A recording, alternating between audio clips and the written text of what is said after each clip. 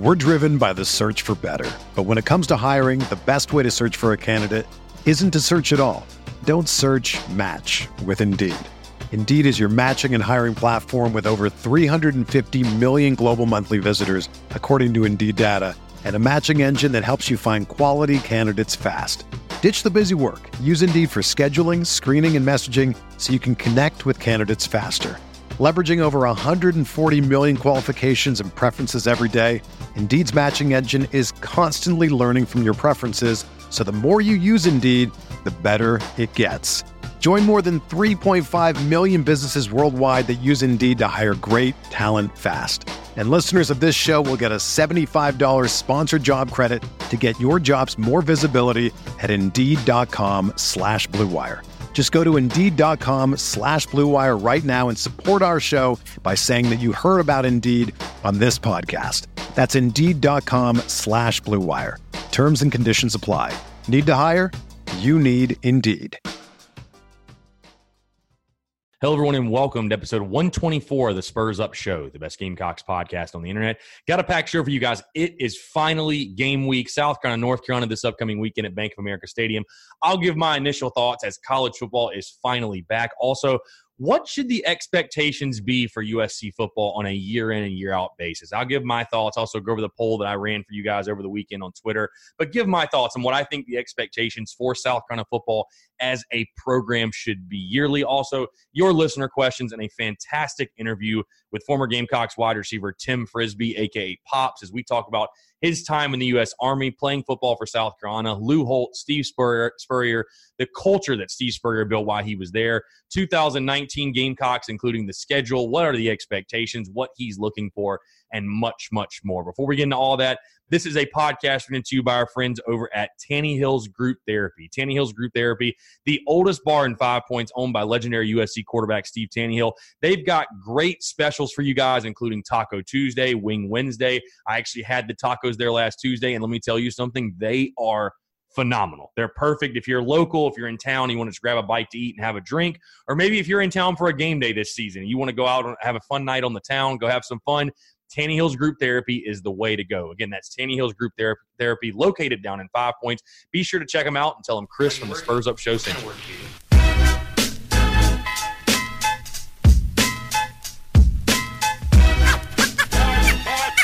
is it you want to do when you grow up?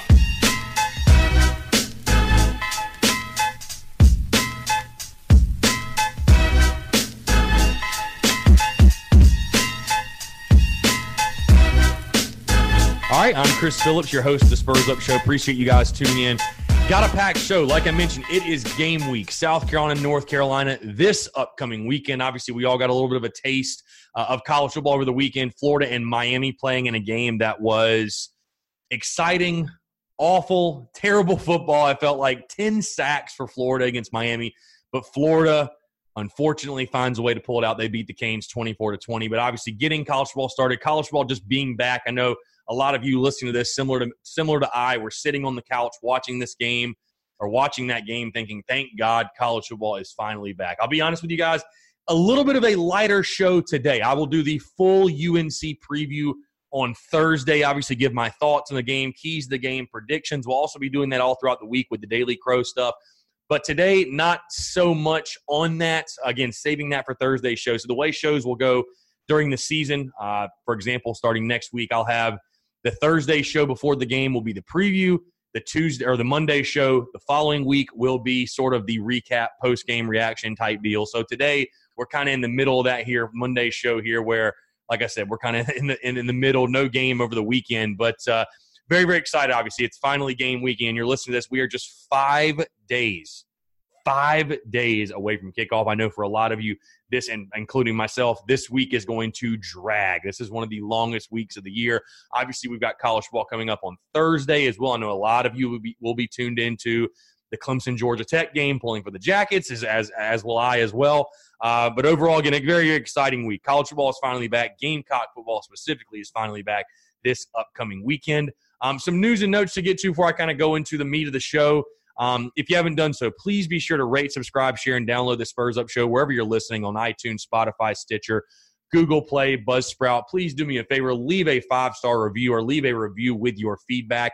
I truly do appreciate it. Again, it helps people find the show. It helps the show boost up the show on iTunes and different platforms so that Gamecock fans that are maybe unfamiliar with the Spurs Up Show can find the podcast as well. Also, if you haven't been doing so, please tune into the Twitch streams that are happening. You'll probably see the links up and see the different posts on social media.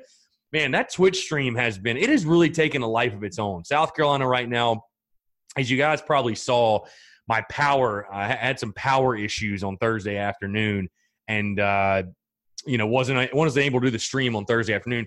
So moved Thursday's stream to Friday, which was the Vanderbilt game. South Carolina lost 30-10 to Vanderbilt. And if the score sounds brutal, I promise you watching it was just as, if not more brutal than the actual score was. So South Carolina in the Twitch streaming, which I think people get confused. It is a simulation. I am not playing the game. If I was playing the game, it would be super boring because we would win every game 50-0. Humble brag, I'm very good at NCAA football from playing all throughout college and just playing. I've just played it my whole life. So South Carolina, though, right now, it's really interesting. Sits at 6-3, 4-3 in the SEC. They've got 3 games left against App State, Texas A&M, and Clemson. I know the Clemson one will probably be one a lot of people will be tuned into for good reason. It should be a lot of fun. But the Twitch streams are very fun. And after the season simulation thing is done up on, or finishes up on Wednesday, I'm going to continue to do them. I'm not 100% sure how I'm going to do them, but I am going to continue to do them. So you guys stay tuned. Again, it's a lot of fun. Check it out. The Twitch streams, the Twitch season simulation, all good stuff. So a topic I do want to dive into for the show, because I thought about, this topic was talked about very heavily. I believe it was on Friday afternoon. And, I wasn't sure if I wanted to do like a video for it or talk about it on the podcast. Figured, why not? Let's talk about it on the podcast.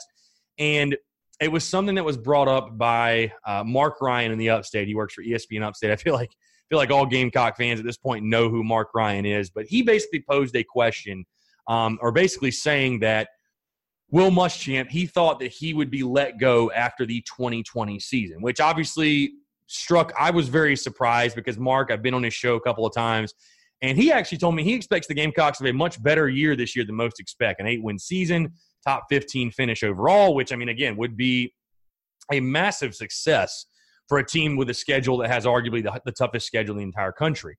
This conversation sort of evolved into, the expectations for South Carolina. I think his co-host had the tweet basically saying, what the expectations should be. South Carolina fans should be expecting to win championships or something along those lines, which made me want to pose the question to you all. What should the expectations be for the South Carolina football program on a year-in, year-out basis? Like, what should our expectations be of this program as a program? Now, I understand, I believe some people said they were confused with the poll on Twitter saying they thought it was for specifically this year, not every year, which, again, I don't understand how you could think that because the poll literally says year in and year out, which means year after year after year. What should the expectations be? And there was a lot of responses. The poll literally got over 2,000 votes with 44% of the vote, 8 or 9 wins. Here were the options, by the way. The expectations year in, year out. It was bowl team, 8 or 9 wins, SEC champions, or national champions. What do you think should be expected of South Carolina football year in and year out? 8 or 9 wins led the way with 44%. Bowl team was second, which shocked me at 30%. SEC champions came in third at 16%, and the national champions at 11% in fourth. I'll give you guys my take because I see the points that some of you guys have when you're saying, you should always expect to win a championship. If you're not trying, if you're not expecting to win championships, then why are you even playing, et cetera, et cetera, et cetera. I get that mindset 110%. But when I'm talking about this question, I'm looking at South Carolina football right now. What should the expectations be, and what level do I think that Will Muschamp can get this South Carolina football program to? What are the expectations? For me, I think it is very, very reasonable that South Carolina can be a program that wins and expects to win 8 to 9 games per year, and once every 3, maybe 4 years, catches lightning in a bottle and can truly compete for the SEC East crown and the SEC championship. I think that is more than a reasonably fair expectation because, again, like you guys are, I just think until you get to that level, I don't think you can't say that this program, we expect national championships or you're fired. South Carolina's never won a national championship. So to me, you have to walk before you can run. I don't think this is a program that should be settling for bowl appearances or 6 or 7 wins. I think this is a much better program when you take a look at the facilities, when you take a look at the in-state talent. If you have the right coaching staff there, they should be able to build and go out of state and get talent. Everything is there to win. Exactly what Steve Spurrier said when he first got this South Carolina job. Everything is there that you need to win and win big. And again, I think right now, I think a reasonable expectation for USC football on a year in, year out basis is to be an 8-9 win program, which again, you have to factor in the history of South Carolina football when you talk about these expectations, because South Carolina has won 9 or more games 7 times in its history. 7 times. So because here's the thing. I know a lot of people, again, are saying, well, if you're not playing for championships, why are you even playing? Like that's a defeatist mentality. No, it is not, because any South Carolina fan that tries to tell you they would not take a program that was a consistent 8-9 game winner, and let's say every 2 or 3 years, or even if it was 4, but let's say every 3 years had a team that could truly compete to win the SEC, that's a really, really good program. And I think to have the type of program that's like an Alabama per se, or heck, even what Clemson is right now, you need to get to that level first. And I think South Carolina can get to that level, and I think Will Muschamp can get South Carolina to that level. Now, can Will Muschamp take South Carolina from being an 8-9 win program to a 10, 11, 12 win program, trying to compete for the playoff every single year?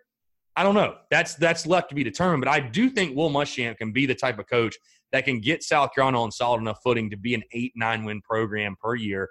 And like I said, every 2-3 years or so, you have the stars sort of align. You have a lot of experience. You have depth. You have the quarterback, things of that nature. I think South Carolina can be that program 110%. Again, I understand where a lot of you guys are coming from when you're saying that, you want to be the best and shoot for winning championships every single year. And I agree with you to an extent.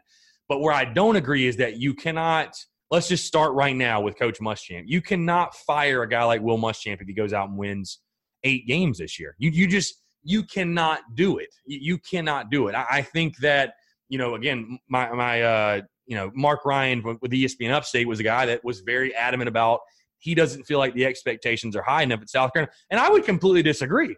I think the expectations at South Carolina are much higher than people are willing to give it credit for. I really do think they are, because I have heard more people complain, or more people say they will be upset about the Gamecocks winning less than 7 or 8 games than I've heard people say, well, the schedule's tough and at 6 and 6 years a good year. Because again, I think South Carolina fans almost, even the ones that are saying that, are almost saying that to soften the blow for when we get into the season, to where it doesn't hurt. They're saving themselves from getting their hopes up, if you will. Whereas, again, I think Gamecock fans really internally, if you ask them, have much higher expectations than I think people will give them credit for. So I think the Gamecocks, again, I think expectations for this program, this can be a program without a shout of a doubt, in my opinion, an 8-9 win a year program, which, heck, some years if the conference is down, is going to give you a chance to compete for the SEC East. I mean, really, a 9-win team, you could have that potential, because if depending on who your losses are to, things of that nature. But I think South Carolina can be an 8-9 win program, compete for the SEC East and the SEC title once every 3 years. I really do think that is the type of program that Will Muschamp and this South Carolina program can be and become. Obviously, you got to start winning some of these big games. I'm looking at the schedule right now. You got to get off the Kentucky hump. You got to beat a team like a Texas A&M, like a Florida. Maybe pull one of the big upsets against the big 3 you play. So I think the opportunity is there. I think you have the potential to be that program. And I really think that's what South Carolina fans should expect. I don't think South Carolina fans should be happy with anything less than that. Because I think, again, South Carolina has everything at its disposal to be that type of program. And if a guy like Will Muschamp can't provide that type of program, it'll be time to look a different direction. Because that to me, again, at minimally is what South Carolina needs to do and what they need to have, what type of program they need to have. Because, again, I don't think there's any excuse to not have that type of program at South Carolina, because you have all these different things at your disposal that you can use to your advantage. So that's my take on it. Again, I appreciate everybody that voted in that poll. Over 2,000 votes, like I said. So I was very, very impressed with all you guys that voted and took part in that. So I really do appreciate it. All right, cool. So let's get in some listener questions. Again, like I talked about, guys, this is going to be the light show of the week. just because I'm waiting till Thursday to preview the North Carolina game. So today there's really not a whole lot to discuss. But obviously things are going to get crazy ramped up as we get to Thursday for sure. So let's get in these listener questions. A lot of good listener questions. Jonathan Weatherford, after watching Florida, if we come out strong against UNC, do you think we win versus Florida? I think that game looks extremely winnable. Listen, I'm not going to sit here and say after that game, Saturday night that South Carolina, I'm guaranteeing a victory over Florida, because teams do get better throughout the season. I mean, they just do get better. That's just a fact of things. But, man, Florida looked rough. Felipe Franks looked rough. He looked very, very rough. And I think Miami, it's a game Miami certainly had every opportunity to win and just could not pull it out. And the Gators escaped with a win. I know we were all – I know I was pulling for Miami really hard to win that game, because I'm so sick of all the Florida hype talk and just hearing all that. I think Florida is overrated, and I thought last night or Saturday night kind of confirmed that. But I think that's certainly a very winnable game. I think it's a game that South Carolina, you could argue, maybe needs to win that game. Again, getting the Gators at home. It's a long ways off. I mean, the Gamecocks don't play Florida till November. A lot can change and will change by the time we get to that game. But that certainly looks like a very winnable game for South Carolina. Hutton_Thomas13. Stat line for Feaster and sleeper for impact on defense. So Feaster's stat line, I think I said this when South Carolina first got him. I think he can be a 700 or 800 yard back with a guy that's maybe got 6 or 7 touchdowns. I don't think he's going to be a 1,000-yard guy for South Carolina by any means, because I do think Rico Dowdle will step up and actually play much better than we all expect. But I think Tavian Feaster will be a guy that will be South Carolina's leading rusher. I think 600 to 800 yards, somewhere in there, maybe 7 or 8 touchdowns. I'm seeing like 6 or 7 touchdowns. But he's going to be a guy that's going to have a huge impact. Sleeper for impact on defense. I talked about R.J. Roderick as my sleeper, a guy that I don't think is getting being talked about enough.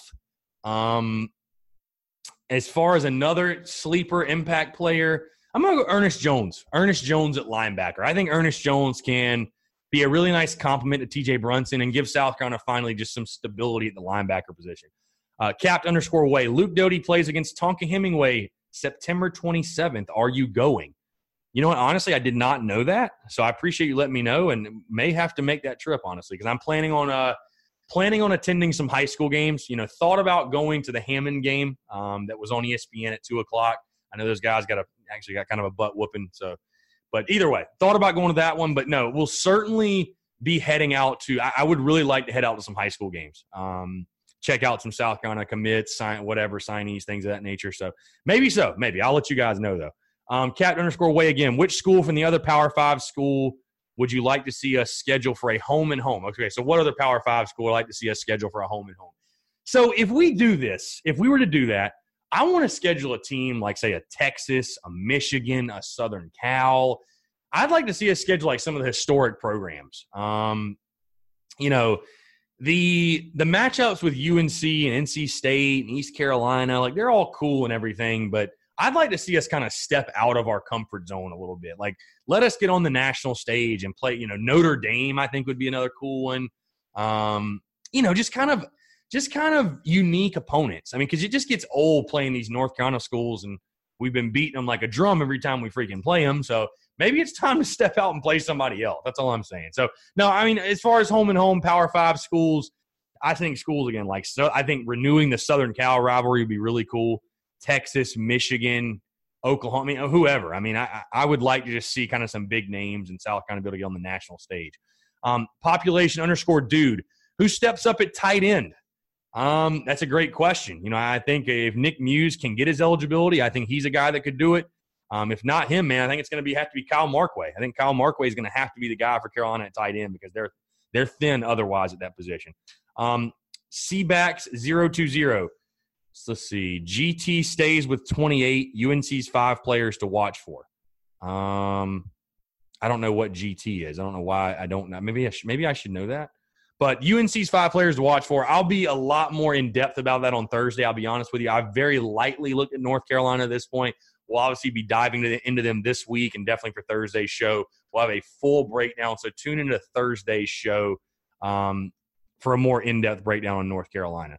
Let's see here. Get these other questions pulled up. Okay, here we go. No, I don't have them pulled up yet. Okay, here we go. Let's see. Judd Rupp, what position is our weakest link at the moment? Is it tight end? Yeah, I mean, as far as the team is concerned, either tight end or linebacker. I think it's got to be one of those two. And I think tight end, just from the standpoint, again, of just lack of depth. And, I mean, can you really help what happened with Keel Pollard and Evan Henson? So, I think that's the weakest is due to lack of depth. I think linebacker is the most unproven. Jay Jackson, 710, most improved Gamecock. The most improved Gamecock. Who's going to be the most improved? That's a great question. That's on. I haven't really thought about that one. I think Rico Dowdle could be. Believe it or not, I think Rico Dowdle could be a guy that we're looking at saying he's one of the most improved Gamecocks. I think defensively, I think Israel Mukwamu's game is going to take a big step. I think Rick Sandage, JJ Ngbari, those guys' games is going to take a big step. So those are kind of just off the top of my head, but I'm not 100% sure outside that. I might have to do a little bit more research in that because I think there are other guys, but those are the ones really off the top of my head that I think could be the most improved. Weston Lever 2, do you sit in this section? So if you guys didn't know the question thing that I put up on Instagram, it was a video of the Tennessee game. So I don't necessarily sit in that section. I actually buy all my tickets individual. So I kind of sit all over the stadium, but I've sat in that section many times. Yes. Mr._Incredible01, MVP for the game against UNC. Who is going to be the MVP? I'll say Jake Bentley. I'll say Jake Bentley. I think Jake Bentley will have a good game to open the season. I think the offense will have a good game.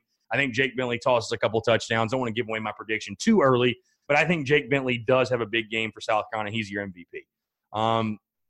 Last question here. Camden 7. When do you think Dabo leaves Clemson and where does he go? I think Dabo, honestly, the only place I think he would go is Bama. And why would he leave Clemson? I mean, just honestly, why would he leave Clemson? I think Dabo's probably a Clemson lifer. I mean, you never know what can happen. I just can't imagine, again, the only place I could see him leave for is Bama. That's the only place I could see him leave for. And I don't know. I think he's found a comfortable, look at the results on the field. I think he's comfortable at Clemson.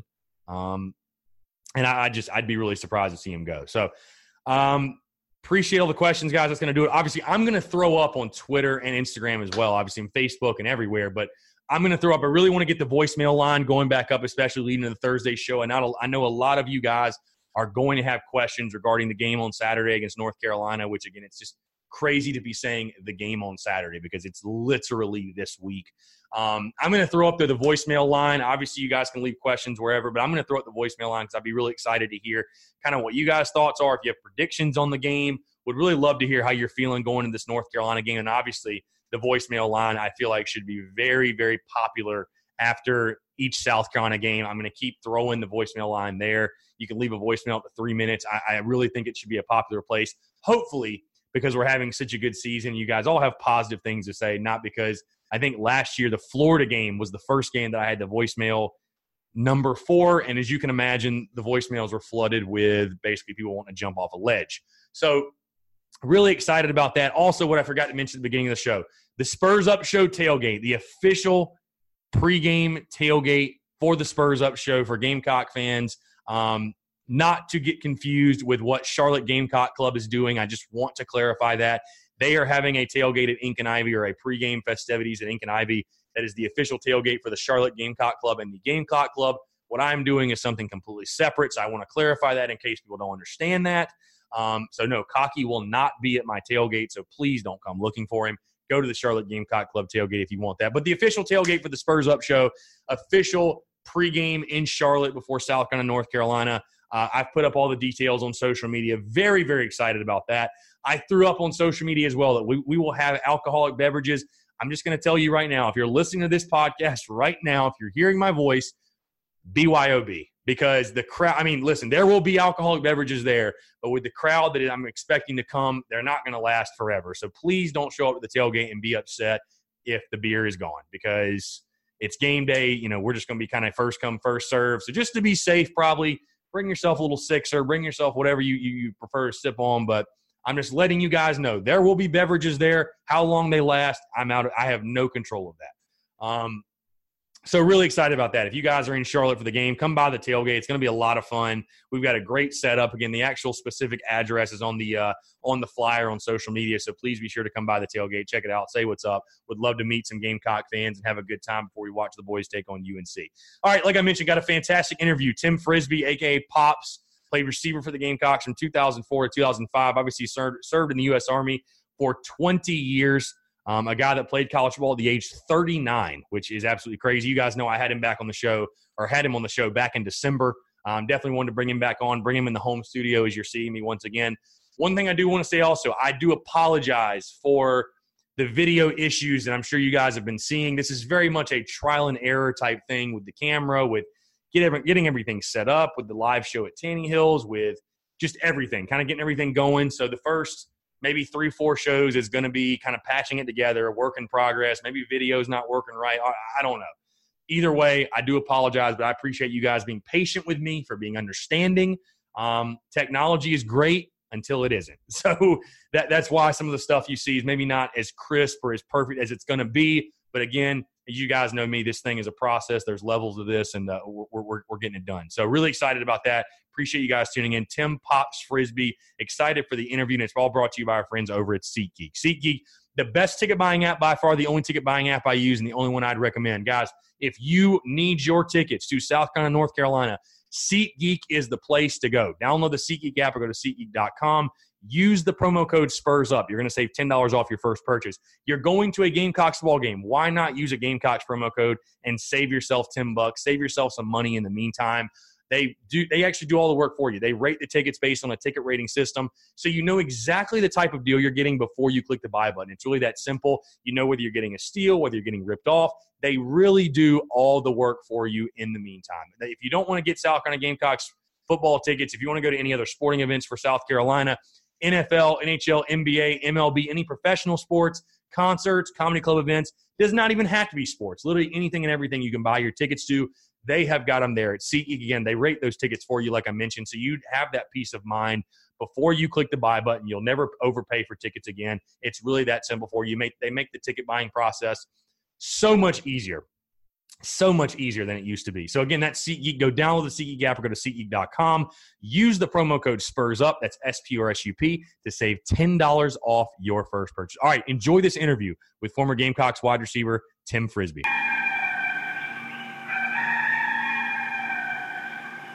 All right, joining us today on the Spurs Up Show is a man, a friend of the podcast, has been on before back in December, I believe it was. He played for the Gamecocks 2004 to 2005, was a 20-year U.S. Army veteran, goes better by the nickname Pops. I'm very pleased to welcome to the show Tim Frisby. Tim. All right, man. Appreciate you taking the time, here, man. as always. It's great to have you on once again. So let me ask you first, because obviously we got a lot to talk about. I want to kind of touch on some of the stuff we talked about in the last show and definitely dive into this 2019 season, seeing as we are in game week. Finally. Right.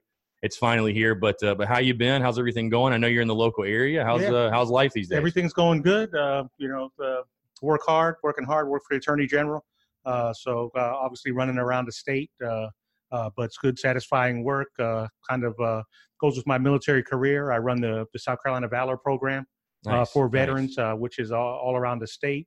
And coming up next week, obviously we're in game week. Finally. I'll be doing my show.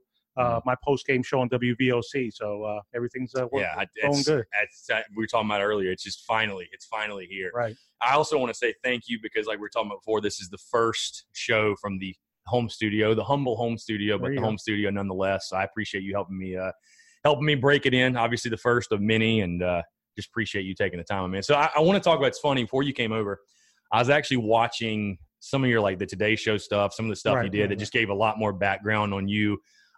So I want to ask you, because I'm unsure how to pronounce this, but you served as an Army Ranger for 20 years, and it was in the first Gulf War, and then Provo, was it? Was that Kosovo? Okay. Conflict. So just kind of, I know it's a lot to encompass because it's 20 years literally of service, which we all appreciate. But just kind of talk about the decision. I guess you're a teenager, your decision to go into the U.S. Army. I mean, what went into that decision? Right. Well, in high school I was a two-sport athlete. I played basketball and football. Had a basketball scholarship offer coming out of school to go to Tennessee State. a bunch of other places also. But that was one of the key ones because we had a former coach that was involved with Tennessee State that recruited a lot of our players, kind of a pipeline to Tennessee State. But at that point, I wasn't comfortable with leaving that far from home, and I've never been that. So I decided, you know what, my brother had some family members that were military. I said, I'm going to do a 3-year tour, and, I'm going to get some footing under me. And then by that time I can make a decision. Well, things went really well during my first tour, and they offered me a chance to go to Europe after that. So, I signed on for another 3 years. Next thing you know, you're over the 10-year mark. Now you have to make a decision whether you want to head towards retirement or not. But, so I made that decision and did the 20 years. But, all throughout, I played all Army sports, which is the highest level of sports you could play in the military. We play a college schedule preseason, a lot of teams. So kept myself in shape and stuff all through. And I said, when I get out, I always planned on going back to school, and I was going to give it a shot. So were you like a stud athlete in the military? Yeah. You were always the standout guy. Yeah, I was a standout player in the military, and it just worked out. My brother had gone to Penn State, and this happened to be my first tour, Fort Jackson, South Carolina, when I was here. Nice. So from 84 to 88. So I became a great fan of the Gamecocks. Right. And so I said, it'd be an interesting place to go to school when I get out. But my decisions came down to Penn State, where I'm from in Pennsylvania, and South Carolina. Just so happens I got reassigned here my last tour, and everything kind of worked out because I had an opportunity, preferred walk-on opportunity with from Coach Paterno at Penn State, and an offer from Coach Holt. So it just worked out. I was here, and everything worked out. So that's something I saw too when they were talking about. I didn't realize that you were in South Carolina 84 to 88. So I mean, you saw some of South Carolina's best. Absolutely. I mean, at that time it was the best team in school history, right? The 84 Black Magic season, and you think of 87 South Carolina was literally doing the throwback unis this year with the 87 unis. I mean, talk about. One, I guess I know you were probably busy, but were you able to make it any games? But what did you like watching South Carolina at the time? Obviously, again, a bunch of legends with like guys like Todd Ellis, right. Those guys in the 80s. I think during that time period, I only saw one. I was a private in the military. Right. I couldn't afford tickets and stuff. What I would do, and it's crazy because I would take I had a transistor radio, and I would go down to the old fairgrounds at the time where they had the grass parking spaces and stuff. Right. And I would sit out there and listen to the games on the radio. Bob Fulton, right? Fulton was while they were playing the games inside. So I was right there, live. You can hear the crowd going crazy, but I couldn't really afford to get in the game. So, and it's just crazy, 20 years later, I'm playing in there. So it's just, just one of those things, Yeah. Williams-Brice was looked a little bit different when you got there, I think, versus Absolutely. the mid 80s. So one thing too, I learned about you watching this that I didn't know is that because obviously your resume is impressive, what you did in the U.S. Army and then playing football at age 39 for South Carolina, but you also, and you could have more at this point, but at the time you had 6 kids. No, I ended there. I still have 6 kids. You stayed at 6. Yeah. I mean, how you have to have a pretty amazing wife to have managed that, because that is a task in itself. Yeah. Well, I'm not married now. I'm not married anymore now, but at the time she was amazing, a mother. But it was great that they were kind of spaced apart. I had my 2 older ones, and then 2 more came along 6-7 years later, and then the last set came along about 5 years behind it. So it was kind of spaced out where things were in control. When I was at USC, I had 2 finishing up high school and 2 in grade school, and then 2, toddlers. So things worked out fine for me because I had the GI Bill going on, and I was able to, that first year, that was able to pay for everything. Holtz offered me a scholarship for the second year. Right. So everything, just worked out fine. No doubt. I like to, so I'm not, obviously I've never been in the military, but I like to equate what I think it would be like the lessons you learn is similar to what kind of sports, as far as working with other people, overcoming adversity, kind of battling adversity, if you will. I mean, just kind of talk about when you got out, you finished your tour, the 20 years, and you got to South Carolina, just not even as a football player, but overall as a person. I mean, what were the biggest things that you were able to look back from when you were an 18, 19-year-old kid versus a 39-year-old freshman in college. Right. I mean, what were you, when you look back, what were the biggest things that stood out? Like this, it made me a better person in this way. And basically, the key part was knowing what I wanted to do, how I wanted to get there, the planning phase, everything. You know, a freshman comes in there wide-eyed. Right. They got all these things going on, all these distractions. You know, before you know it, you can ruin your GPA that first year. So I was very organized. I knew exactly what I wanted to do, how I wanted to go about it. So that military planning and everything that went along with military being structured allowed me to keep everything going. Right. So that was one key. One thing we've talked about a lot is like on social media, you and I back and forth, and I see you talk about a lot. There's like today's generation of kid. I mean, not even just athlete, but kid. And that, you know, I'm on the tail end of the millennials because I'm born in '90, so I'm on the tail end of that. But millennials get a very bad rap, and some of it is justifiable. Some of the stuff you see, but I mean, what do you think your story specifically? I mean, again, because to do what you did and still chase your dream, and you know, be able to see that out the way you did. I mean, what do you think people like young kids who maybe listen to this, watching this, or just are familiar with your story? What do you think they could learn from you and how to approach life? Obviously, the number one thing is to not give up on your dreams. That's number one. If there's a will, there's a way to do it. Obviously, you have to have some, athletic ability if you're talking about athletics. But no matter what you're doing, whether you want to have a radio show, whatever you do, where there's a will to do it, there's a way to do it. If you really want to do it, you really put the focus on doing that, they can do it. And don't let anybody tell them they can't do it. And not only that, there's different ways to get to it. Everybody thinks of, well, I'm coming out of high school, I got to get a scholarship, and this is, there's other ways to do things. Right. You have to research the school. If you want to get in that school, maybe you may not be able to get in that school right away, but you go to a community college, whatever, for 2 years, and you transfer in. Or it's 1 year. If your grades are good enough, you can transfer in after 1 year. Then you're there. You're right. You're still on the path to do it. What did you miss? 1 year, but you're right where you want to be. So there's ways to do it if you're willing to make the sacrifice.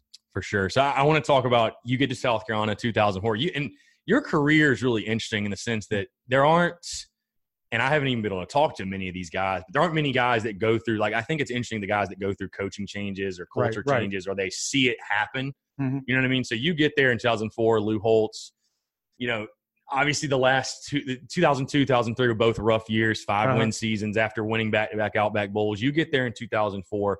I mean, what was, when you got there, obviously I know you're happy to be having the opportunity to play college football, but as far as the program, what did you feel like the vibe around the program was with what Holtz? I mean, did you feel a change coming, or what was kind of the mood around the program at that time? Well, the vibe was that there was a lot of talent on that 2004 team. Coach Holtz had done a great job recruiting, so the recruiting was getting much better. There was a lot of talent, but there wasn't a belief in themselves as far as being a top-rated team. I remember, I always tell the story, walking in the locker room. I remember I came in for I started with winter workouts. So, we come in the locker room, and the guys had the Street and Smith at the time, and they're looking at it, and they had projections of who's got, projections already for next year, the early projections. Yeah. So the guys are sitting around there talking about who they think is going to win the national championship. I'm like, hey, we're a Division I team, right? Our goal is to win the national championship. Why would you be talking? I mean, you would think were just so off base. Yeah, the expectations weren't quite there yet. But people don't realize how much talent that 2004 team, if you look at it, with that year we should have beat Georgia. We were up 16-0 at halftime. We lost on a Hail Mary to Mississippi. I mean, that could have been a really great season. It was great as it was. We still became bowl eligible after a couple years not being bowl eligible, but and beat some good teams that year. Beat Alabama down in Tuscaloosa. So, I mean, the talent and stuff was definitely there. You saw that. Obviously, Coach Holtz's wife was sick. He was in and out all through the season, so you knew something was going on there. And then towards the end of the season, you kind of knew there were change was coming. So you talk about the talent on that team, a guy you played with and is very prevalent in like I said, the interview I watched, the game day interview, especially talking about your nickname is Troy Williamson.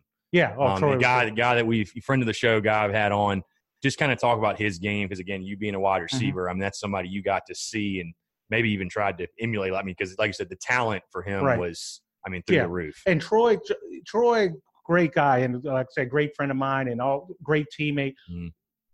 Troy was a little jaded. He was a quiet guy because the media prior to that season, it was his junior year, had been so hard on him that he basically kind of refused to talk to the media. Right. He wouldn't talk to the media. But the guy was a leader in the locker room, a leader on the field, just somebody you respected. I mean, he was the leader of the receivers. So he kind of ran everything as far as, where we needed to be. Summer workouts, getting us out there to work out, just always working on his game, explaining stuff to you, routes, whatever it was. I mean, he was the leader of the team. Him, Matt Thomas, some great guys, Chris Clark, just was, very good leaders, very good men. So, when you talk about Troy and stuff like that, that always comes to mind. When you look at a football team, because I think it's interesting what you're saying, because there was talent on that 04 team. There's also talent on that 05 team, but the results were vastly different.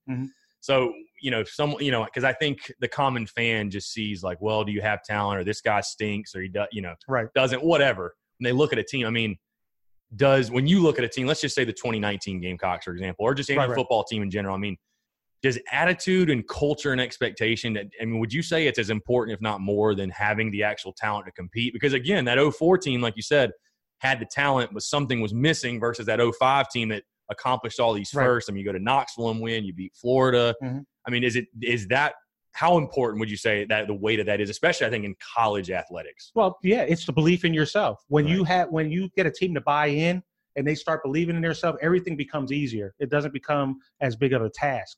So when you're practicing, when you're competing against each other and the competition level starts getting better, you have a belief in yourself that you can get it done. And that's what started happening in 05 as Spurrier came in, just from the fact of him getting announced and knowing the offense was going to change from, being a wide receiver from an offensive standpoint, you knew things were going to change drastically. So, that just gives you confidence, builds that confidence. Right. So like you said, 05 Spurrier gets there. I mean, right immediately after, I don't even want to ask you about the brawl because I feel like we've talked about that much. But the brawl happens.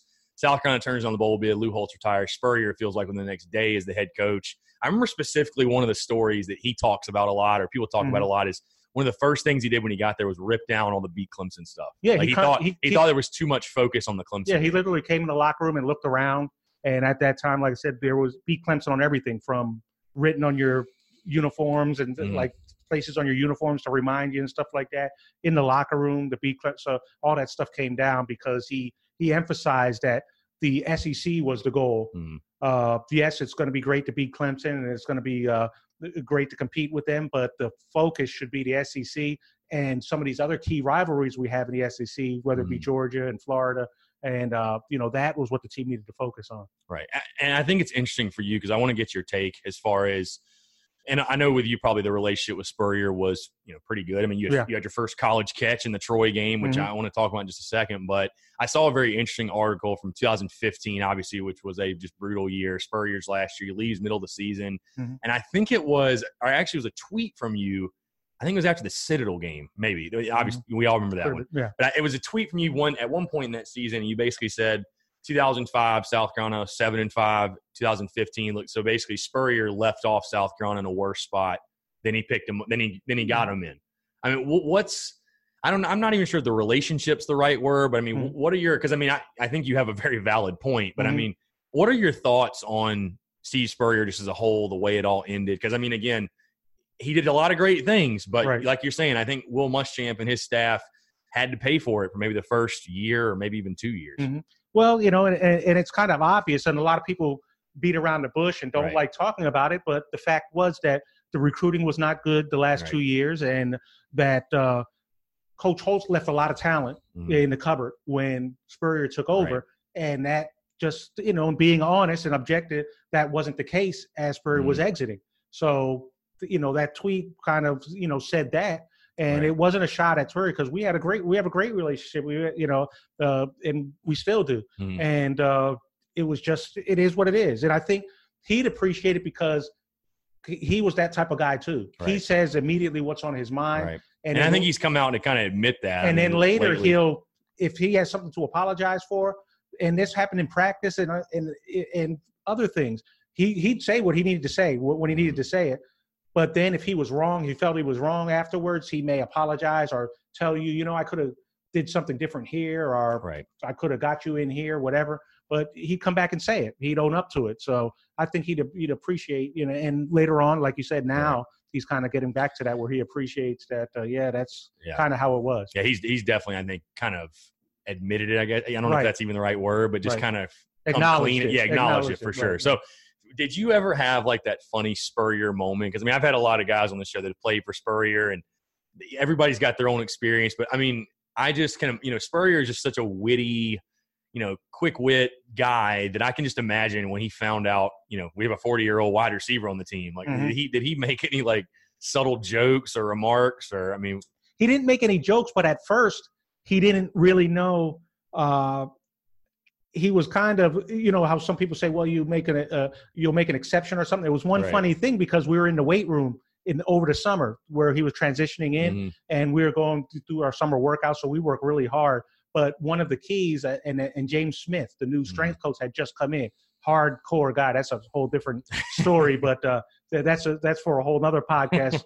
But he was a hardcore guy, and if you were late for anything or whatever you did, your penalty was 250 floors on the Stairmaster. Wow. And The Stairmaster's brutal. Yeah, so one time, I got a penalty one day, whatever, and after practice, I was in on the Stairmaster, and Spurrier happened to be on the treadmill next to me, and I'm in the process of doing these 250 floors, so I'm probably at 200 or whatever, and Coach Smith is walking by, and Coach Spurrier says, that might be off, or, basically alluding to that you might want to have him stop, saying, thinking, maybe I'll keel over on there. And Coach Smith gives the kind of look. Coach Smith says, no, he says, there's no exceptions for anybody, saying he basically, without, getting at him, but he says basically, and I looked over at Coach, I said, no, I'm almost finished. I'm at 225 here, just about at 225. Yeah. And he kind of just looks over and smiles and stuff. And from that point on, he knew, hey, there's no exceptions here. It's just that's just how it is. That's hysterical. So let's talk about that Troy game. You have your lone catch in college, but we talked about kind of on the last show just the significance of that for you. Again, going through being in the U.S. Army and then still like you talked about chasing dreams and having that kind of being the moment where the dream sort of comes to fruition, I guess you could call it, where you register a catch in a college game. I feel like that was probably something you checked off the box if that's something you wanted to do. I mean, the video, we all remember the video. Obviously, you get the catch, get up, pump your fist. Obviously, I mean, just talk about the rush of emotion, what you felt. How good did that feel? Yeah, absolutely. Because, and obviously, I played before that as far as in other games. I played special teams. But offensively, that was my opportunity. And the great thing about it is there's a lot of pressure because you have to be, people always tell you be ready for your opportunity. So when your opportunity comes, hey, you got 80,000 people looking at you. You got to make this catch. Right. You know what I'm saying? The plays, can't drop that one. You cannot drop that one. And the play was called Blast Possible Auburn, which is an option when the quarterback gets to the line. He'll see if there's press coverage, and if there's press coverage, he can call that play off. To a blast play, basically a dive play. So Antonio Hefner was in the game at the time. He comes to the line. The guy's playing press coverage. So he looks out at me. So I kind of give a signal, like point down the field. And for some reason, the cornerback sees that and kind of bails off a little because he's figuring, hey, I don't want to get, I don't want to get beat down the field. Beat, right. So he kind of bails off a little. So Hef checks to the play. The play is good. We do the Blast Possible Auburn. I get the catch and go with it. But obviously the adrenaline and the rush of the moment. So who knew the play almost didn't even happen? It was very close to not happening. Very close to not whoever happening. The Troy DB is, wherever he is. Thank you.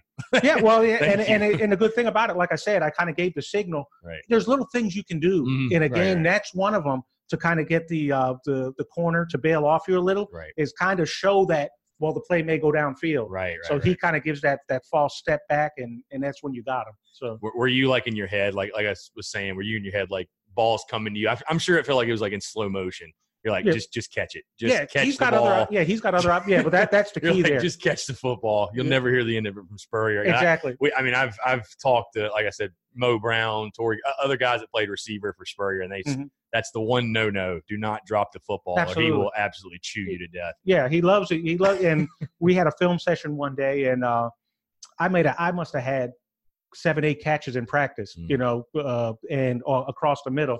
And Spurrier, he always loved rewinding the film, and then he's like, who is that? Yeah, who's that? And they're like, that's Frisby. You know what I'm saying? He's like, you can catch everything that's thrown to you. You know what I'm saying? You can't, he's like, and then he always goes out, he always adds something else, protect the ball there. You got to protect the ball there, get down with it. You know what I'm saying? But, he's just a student of the game who loves, to do things the right way. So let's talk about the 2019 Gamecocks, because Right. what I really like about you, Pops, is that you're a guy you're obviously very active on social media. I'd say probably one of the better Gamecock Twitter follows, obviously, but you still follow the program very closely. Right. You do the post-game radio show like you talk about, so it's fun to be able to talk current-day Gamecocks with you. Right. So this 2019 season, again, this is dropping Monday. We are in game week. Right. Finally, it's here. South Carolina takes on North Carolina this weekend in Charlotte. Overall, this 2019 season, because I think you've obviously seen the biggest narrative is the schedule, how hard the schedule is. Will Muschamp's going into year 4. For you, we talked a lot about earlier about, there are different components to having a really good team, talent, the culture being right, having the right guys who buy in. Right. We've heard that a lot. I feel like in the preseason of guys are, really bought in, and they should be by year 4. But what are you looking for? Well, I mean, if you had to pinpoint it to maybe one or maybe 2 things, because there are a lot of people, we talked about this, I think, even yesterday on social media a couple of days ago, where I basically said that, Mark Ryan in the Upstate, he has opinions on the expectations for South Carolina. And I basically said, and I've been saying this all offseason, that it's a lot easier in March and April and May and June, whatever, the offseason, to say, well, the schedule's tough. So if we go 6-6, it's, we just had a tough schedule and it's a good year. And I said basically that, I promise you, when after that last game against Clemson, December 1st comes around, nobody's going to be looking at a 6-6 record and saying, well, the schedule, this or this excuse. Like, it's just not going to be a good year. But I mean, for you, when you take a look at this season as a whole, I mean, what are the biggest things that you're looking for, you want to see from this football team? Well, you're looking for improvement on both sides of the ball as far as execution. How they execute is going to be key, because, Spurrier, one of the things Spurrier always said, the offense works. You need to be where you're supposed to be. So it's all about the execution. If you're where you're supposed to be, if you're running the routes like you're supposed to, if the linemen are doing their job, if the running backs are doing their job, it's all going to be about execution. And in year 4, knowing the system now, that's what I'm looking for, to see how see that we're not struggling, that we start getting in 3rd and shorts versus 3rd and 7s and 3rd and 8s, where they can pin their ears back and come. It's all going to be about the execution and how you manage the game. Right. And that's what I'm looking for from both sides of the ball. Obviously, on the defensive side, I'm looking for some more, obviously, pressure. Pressure's always been my thing. A lot of people say, oh, well, the secondary was no good, or such. Got to have those guys up front. It's got to come from the pressure. That takes the pressure off of the secondary, because they're able then to close down on routes and stuff sooner without being hung out there to dry. So if you get pressure on the ball, cause the quarterback start having to move or think faster, that's going to cause it's like problems. You probably watched the Florida-Miami game last. I mean, Florida's defense, you have 10 sacks in a game, which is absurd. I mean, but yeah, I agree with you that, because I actually was taking a look at the defensive backs earlier today, and only 6 interceptions a year ago for a unit that I think has a ton of talent. But it's like you're saying, when the quarterback gets back there and he's comfortable, able to step into his throws, it's going to be hard to create those turnovers. And you got to play a lot more zone when you don't have the pressure, because you can't put these guys out there on an island you can if they're great, but even then, you can only stay out there for so long. The offensive player always has the advantage. He knows where he's going, and you don't. And there's only so long that you can stay, attached to that guy. And before it breaks down. So, Pops, you're a guy that played wide receiver at this level, obviously the SEC level, and I want to talk to you about the wide receivers, because South Carolina's got a really good crop of them with Brian Edwards, Shi Smith, Ortre Smith, Josh Vann. What do losing Debo? I think, again, that's one of the biggest storylines for this season, is how do you replace a guy like Debo Samuel that was such a playmaker for you? But, I'm kind of the belief that I really think top to bottom, this receiving corps could be better than last year, even without Debo, just because of how many guys you have that can contribute when you look at the receiving core, again, as someone that played the position, what do you see from those guys? Well, what I see is that they should be able to do it by committee this year versus having to rely on one guy in tight situations. So I think you're going to see the ball move around a lot more. You're going to see guys have various catches throughout the receiving core because they're going to use guys in different situations. And I think obviously maybe there won't, and maybe there will. Maybe Shi Smith, somebody like that, will step out and have the same type of Debo numbers. But I think you're going to see those numbers spread around a little more. But as long as it gets to the same conclusion where you're successful, that's what's going to count. How do you feel about a guy like Jake Bentley? Obviously, Bentley's a guy who a lot of good, some bad, has faced a lot of criticism. I mean, heck, I've been critical of Jake Bentley. I feel like at this point you're not a Gamecock fan if you haven't been critical of Jake Bentley at some point. But, you know, I was talking to somebody about this the other day, and it's just funny. And, I mean, it's a good thing because the expectations are so much higher now. But I think of a guy like somebody you played with, Blake Mitchell. Like, I think – and I was always a guy who, you know, Blake Mitchell received the quarterback position. You're just going to receive a lot of criticism. I remember when Connor Shaw was there, and people were saying that Dylan Thompson should have been the starter, which sounds so silly to say now, but that position, it just comes with, you know, it comes with that. That's the territory. But I think of a guy like you played with, like Blake Mitchell, that it's weird how I look back on Blake Mitchell and say he was very underrated. He did a lot with he didn't have as much, but he did a lot. You know, he was a quarterback that accomplished a lot of firsts, like I said, winning in Knoxville. But Jake Bentley doesn't get that benefit of the doubt. Like, he's not a guy, I think, that people look at and say he's been a lot better than people say. I mean, some people do, but people are just – and I think it's, again, because the expectations, because like in 2005, when you guys go 7-5, and granted, you had some of those big wins, but that was a great year. I mean, and I think of the 2006 team that won the Liberty Bowl. Like, that was a great season versus – I mean, South Carolina goes 7-5, and they could go 7-5 this year, and you're going to have people complaining about that it wasn't just flat out wasn't a good season. So, I mean, how do you look at Jake Bentley? Because, like I said, it's almost weird to me how those two – and, I mean, Jake Bentley's about to be a guy that owns every passing record at South Carolina. So, I mean, but he also had a lot higher expectations, just like you said, coming in because of the prior teams, because of the Spurrier teams. So those expectations were, you know, which is a blessing and a curse too, because you want to play at a program that has those expectations. I mean, you want to be a program that has those expectations. But I think just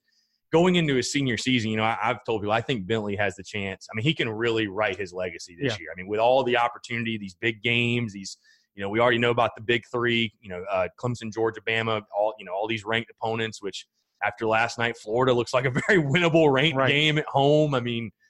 I think this could be a year where Bentley, I mean, again, not just for the records, but writes his legacy as far as, you know, what he did at his time at South Carolina. Well, he's got to clean up his inconsistencies. You know, everybody has, you know, little inconsistencies in their game. He sails some passes sometimes, short arm some passes. Sometimes if he can clean those up, I think, you know, he could have a successful year depending on the O-line, you know, what type of protection he gets. He's not the mobilest quarterback in the world, but he can get it done on his feet if he has to. So it's going to be a lot of those factors in there. But I think overall, like you said, the receiving core is better, so that makes him a better quarterback as long as he can get the ball out, you know, in the protection and read his the defenses and stuff like that, which he's done a good job of as far as reading the defense. I think a lot of it has been, you know, sometimes the O-line play is not where it's supposed to be. And he's either rushing something or guessing on something, and he has to tighten up those inconsistencies. And I think the addition of a guy like Tavian Feaster too. I mean, just the running game being improved should – because, I mean, heck, I mean, I'm talking about Blake Mitchell. You think the 2005, you guys had Mike Davis, who was a very dependable back, you know, in his time there. I mean, wasn't maybe the best, but he was a dependable back, if nothing else. And I think this South Carolina offense, whether it's injuries, whether it's just not having the guy, they have not been able to figure out that position. I think a guy like Feaster, we talked a little bit earlier off air, a guy like Feaster, either Feaster's going to come in and just take over the position, which I think a lot of people think, or this could be or these things aren't mutually exclusive. He's going to make a guy like Rico Dowdle raise his game to a level that we haven't seen since his freshman year. Right, so. and we haven't had – and this is one of the things I always talk about on Twitter too. We hadn't had since Lattimore, the prototypical SEC back here at South Carolina, where you have this, you know, 6'1", 230-pound guy, you know, running between the tackles. We've had more kind of scat backs looking at what we've had since Lattimore, and a lot of it's hadn't been done by committee. These guys get a lot of injuries because they're a little on the lighter side. So I think now with kind of a prototypical back, it features a little bit bigger back, and some of these other guys, some this Harris, I think the freshman, Kevin Harris, the bowling ball type. These guy, guys look like prototypical SEC guys backs. That when you need 3rd and 1, you can just kind of hand it and let them do their thing. And that's been a problem over the years too. Short yardage. Oh man, yes. So, some of the baffling play calls we've had on 4th and short. I mean, I think it was the 107.5 guys. They were talking about the game last year against Virginia, the tone being set on 4th and 1, you run play action, right? And it's just like. And I've always been a proponent to go for those because I agree. But if you're in the SEC and you can't get 1 yard, then that's my grandfather used to always say, we don't deserve to win if we can't get 3 feet. We just don't. We just probably don't deserve to win this game. So, and it's crazy how often true that comes to fruition, I feel like. But like I said, we're in UNC week. I asked you about what your thoughts on the season are. This game specifically, South Carolina, North Carolina, Gamecocks, I believe, are a 7 or 7.5 point favorite, depending on where you look. Which I don't know if you look at the Vegas line, stuff like that, but it's always interesting for me to see. But this game, because it is an opener, again, we saw the sloppiness of Florida-Miami. We know teams can be very sloppy in openers, but, and I've said it all offseason. Just go into Charlotte, get a win, you're fine with it. And I say that, and I still say that South Carolina wins this game by a touchdown. They're 1-0. That's the goal. Be 1-0 after this week. But on the other side, I say we really need to see something. I mean, South Carolina, you look so bad your last time out at the same stadium. Right. I feel like it's just important for South Carolina to go out there, not mess around. I mean, looking even objectively, South Carolina's the better team. Every position you look at, South Carolina's got the advantage. I mean, UNC right now, it sounds like they're going to be rolling out a true freshman quarterback.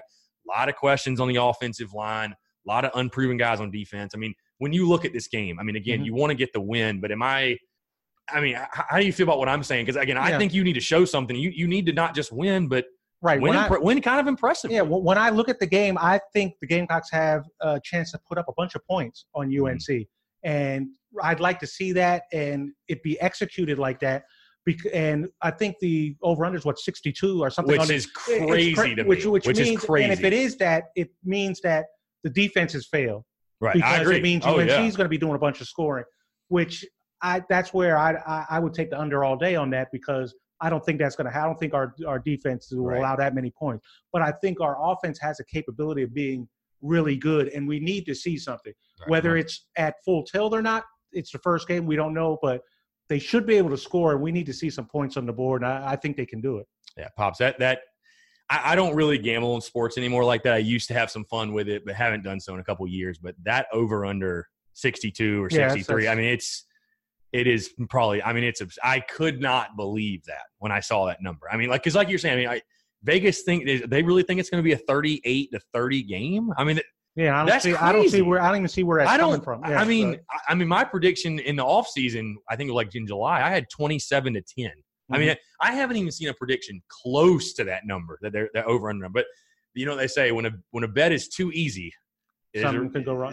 Vegas knows for whatever reason. Vegas knows, but I'm going to get you out of here. But last question: when you look at this season, what is a success for you? Is it a specific record? Is it because, like we're saying, the mantra that kind of it doesn't annoy me necessarily, but I get tired of hearing it's like, well, this team could be a lot better, but the record be worse, or this team could be a lot better, but X, Y, Z. I mean. It all comes down to wins and losses. I mean, do you buy into that? Because I just feel like if the team's better, they're going to win more. I mean, it's bottom line. Right. And I always said it, and people talk about it on Twitter, but like I said, it's going to come down to you got to win the games you're supposed to win. Mm-hmm. Those are the UNCs, obviously the App State, these type of games. Vandy, you need to beat Kentucky. You cannot lose to Kentucky. Right. You cannot lose to Kentucky. Yep. You probably need to take care of Missouri, and then Florida, as we see, they're probably beatable. They look very beatable to me. Now you're talking about the key games. Obviously, Alabama, Texas A&M. You have Clemson, right? Georgia, right? If you can win one of those four, right?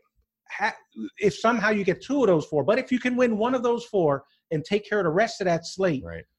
That would be a successful season. Yeah. I think. You're a 7-5, 8-4 team at that point. Right, exactly. So that's a successful season to me. So you would say, like, record wise, you want to see 7-5, or that's kind of right. Yeah, and I would agree because and what I tell call people, it a success, right? And what I tell people is that you can still maintain the trajectory of the program as long as you make a bowl. That's what I say. But I do agree with you that a 6-6 year is just not going to be good enough, because basically what it says to me, and you kind of could say it last year, which sounds bad, but you beat the teams you were probably supposed to beat, but you beat nobody really good. Right. You just didn't you didn't really have any quality wins. I mean, South Carolina's best win a year ago was the Missouri game, which was a great win. I mean, but your backup quarterback was playing in a monsoon game, and that's your best win. I mean, and it also is going to mean you lost to some teams that are probably unacceptable for you to lose. I mean, I agree with you. The Kentucky, that's just, I mean, that's a foregone conclusion. That game is, I'm looking right now, week 5. I mean, I said this last year too, so I don't even want to say it again. But if you lose that one, man, the season just takes a whole different. Yeah, it does. It's going to sour a lot. It just takes it takes a completely different outlook on the entire season. So absolutely, Pops, appreciate it, man. Pleasure again. Pleasure as always. So appreciate Tim Frisby tuning in. I'm Chris Phillips as always. Appreciate you guys tuning in, and we will catch you next time on another episode of the Spurs Show.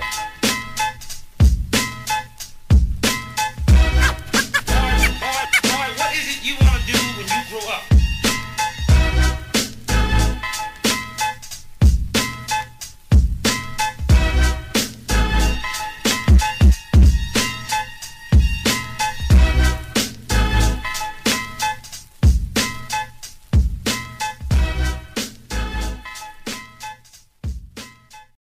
This is the story of the one. As a maintenance engineer, he hears things differently. To the untrained ear, everything on his shop floor might sound fine, but he can hear gears grinding or a belt slipping. So he steps in to fix the problem at hand before it gets out of hand. And he knows Grainger's got the right product he needs to get the job done, which is music to his ears. Call, click Grainger.com, or just stop by. Grainger, for the ones who get it done.